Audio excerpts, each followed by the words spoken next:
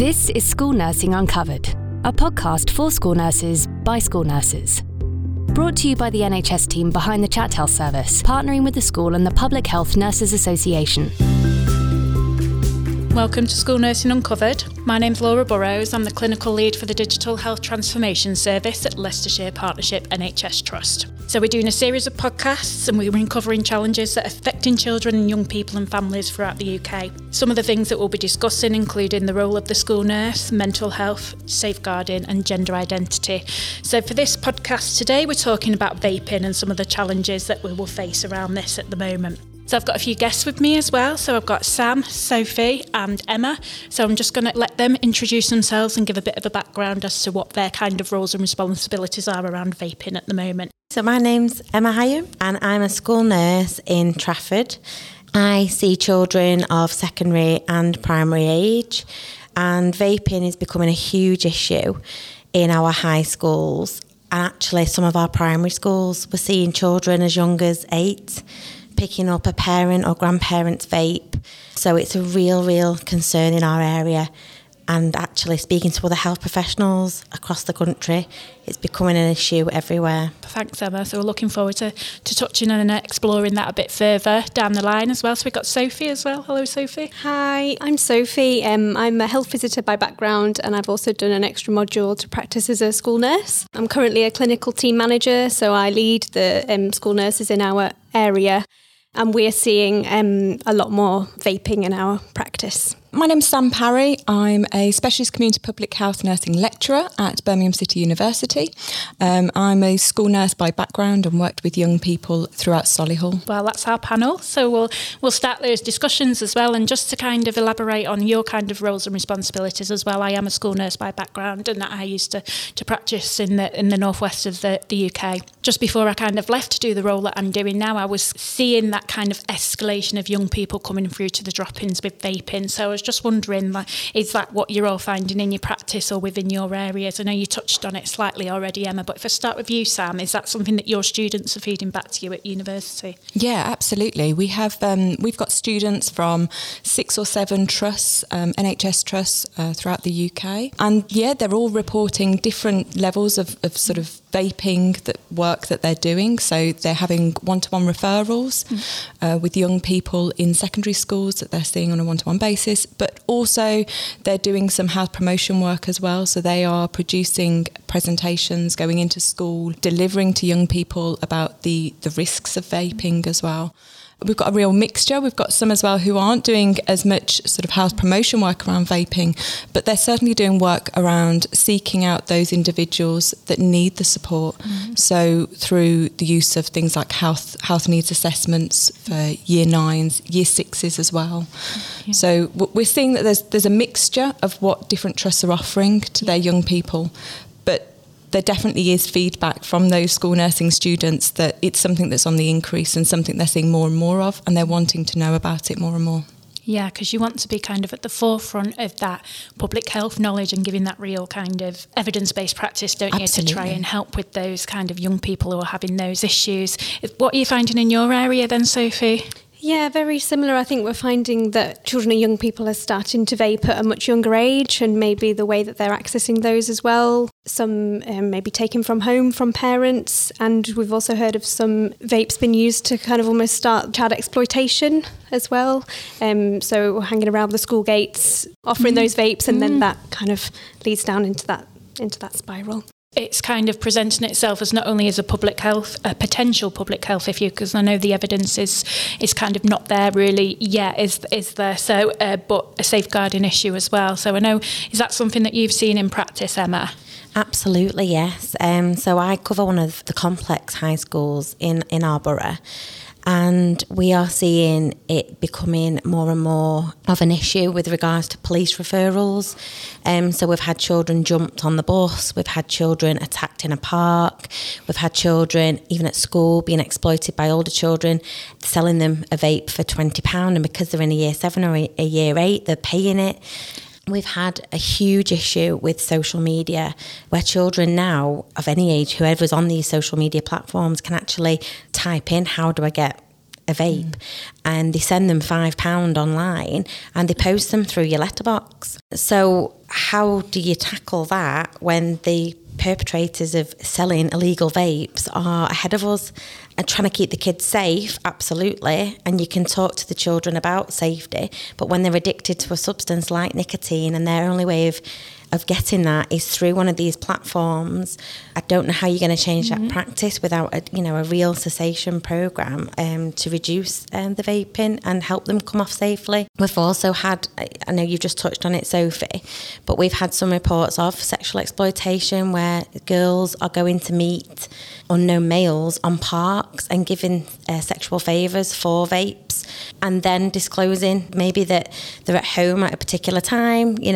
my parents aren't in, can you drop it through the letterbox? And these perpetrators and predators are out there just waiting to find the right person to access at the right time, and it's really frightening. Some of the previous podcasts that we've been doing around the role of the school nurse talked about how you have to be at the forefront, don't you? Because everything changes so quickly with young people. So I've not done kind of face-to-face practice for about 12, 14 months, and that wasn't an issue when I was in my, previous role. So it's highlighting something that I wasn't aware of as somebody who's left that frontline practice. So I'm worried about my teenage daughter now just starting high school. That's crazy. So there's not only the potential health risk, which I think we'll touch on in a little bit, but there's that wider kind of social risk to it as well, and just leaving young people so vulnerable.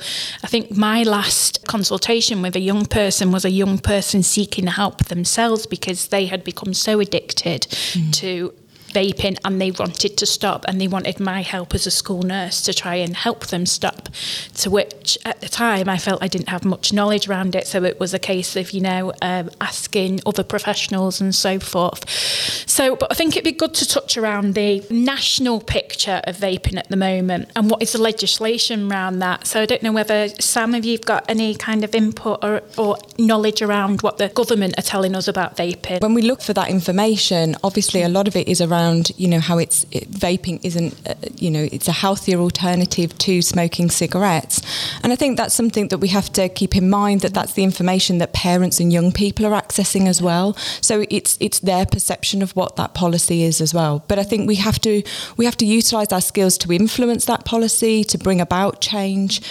We need that moving forward, because we can see, as Emma was just saying, that there's a real need for it on a national level to have to change the regulation around the use of e-cigarettes and vapes, particularly for the protection of our young people who are so vulnerable. And we need to advocate for them. That is part of our role. And so we need to do that on a national level. The government obviously do want us to use vapes instead of cigarettes. And I think it's important to acknowledge that point, but also to acknowledge that there's just not enough research at the moment around the harm that vaping could be doing, particularly to young bodies, young developing bodies such as our adolescents. Correct me if I'm wrong here, any of you, but what I think we're finding an issue is that people aren't using vapes to help them quit smoking. They're using vapes, they're starting when they've not used any kind of nicotine products before. It's kind of a new evolving habit from nowhere. Is that right, Emma? Yeah, and interestingly, I'm hoping to be involved with some research in the next few months. And one of the things we're wanting to look at are these children using vaping as almost like a mindfulness tool. It takes them away from a situation that might be causing them stress or anxiety. They're taking a few deep breaths, they're grounding their thoughts, they're grounding themselves. And actually, is it the vape and the nicotine that's causing that, or is it the fact that they're doing some deep breathing and taking themselves away from a social situation? So that's something that we're hoping to explore over the next few months, working alongside the young people in our schools. And actually, just hearing their voice. Why are you picking up a vape? And kind of explore that a little bit further, because if we understand the voice of these children, we might be able to implement something earlier on to help them stop picking up that vape. That's really interesting. Again, you're making me think about things that I never thought about in terms of, I know a lot of young people have fidgets, if they've got ADHD, social anxiety, or those kind of tools to try and help them cope in situations. And is that what it is? Or is it the fact that they're vulnerable in terms of CCE, CSE and so forth, and that's why they've started it? So that's going to be a really interesting piece of research. And hopefully there's not only your research, but there's other pockets of research, hopefully, throughout the UK that can all kind of be fed back to the school nursing workforce so we can help these young people. But it's great that school nurses are there at the forefront of doing that research, because you've got that inside knowledge and that inside perspective. What are the young people feeding back to us so far? I know you said you want to gather that evidence, but have anybody had anyone on their caseload or within their kind of, that you're aware of, where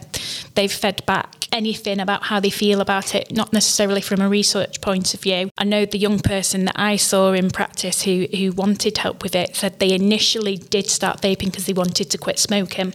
Again, so that was their reason for doing it, but they hated it. But they would seem to be addicted and couldn't stop. We're finding it's become maybe a bit of a social thing, and seeing their peers doing it. I know some schools have even looked at some anti-vape technology in toilets to try and pinpoint, I suppose, who's using them. The other kind of pull is maybe the vape flavourings that they have, some like Haribo kind of flavours, and the availability and how they're able to access them.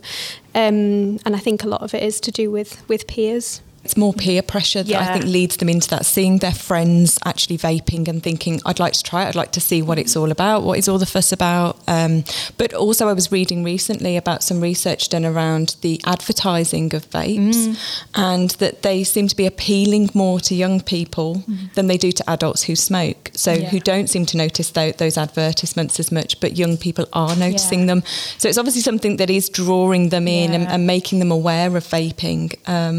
So I think it's that, along with peer pressure. I suppose the regulation around it isn't necessarily there, is it? I know you talked about the way, I suppose, to quote, in terms of predators and how they're targeting these young people. So it's not necessarily the official vaping shop on your high street. They're going through channels where the young people are, and that regulation isn't necessarily there. And I think there's been a lot of media interest in vaping recently, hasn't there? I think it's been on every news report that we've seen about, the bright, colourful cherry flavoured vape, and it's really targeted at young people, and the regulation isn't necessarily there, is it? Feeding on what you two have just said about the peer pressure, that's absolutely something we've been seeing in our schools.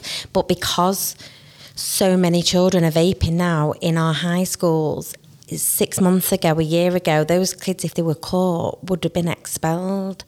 Because there's so many children being caught on a day-to-day basis. They're not even being suspended. So actually, the schools have had to lessen their punishment consequences. They've had to lessen them because they would have no children left in the school.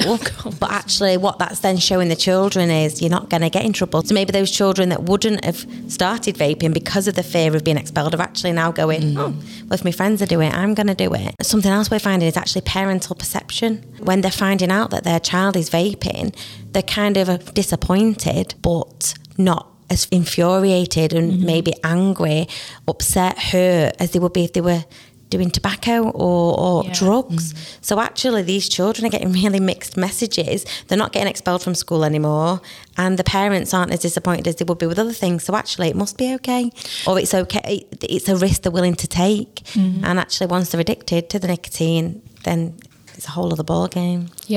Sophie, you mentioned that you're a health visitor and school nurse as well, and that you are seeing primary school children, not only young people are getting those mixed messages, but maybe parents are also getting them mixed messages, because I think I'm a bit confused about the messaging as well sometimes. Our children are seeing it much more socially acceptable to have it, and I think you made a point before that it's quite easy for children to do it. I think when we were younger, and say our grandparents or parents tobacco smoked, we would have actually had to physically open the packet, take out a cigarette, find a lighter, light the cigarette, and know how to light that cigarette, and then done it, then the risk of being caught because of the smell. Even worse if they had roll-ups. Absolutely, roll-ups, absolutely. So when we were younger, it was like your brain, your irrational brain who might have said do it, your rational side of your brain had time to go, actually, no, you might get caught, you might get in trouble, don't do it, it's not good for you, blah, blah, blah. Whereas now with vapes, they're disposable, they're ready to use. If it's just lay on the side,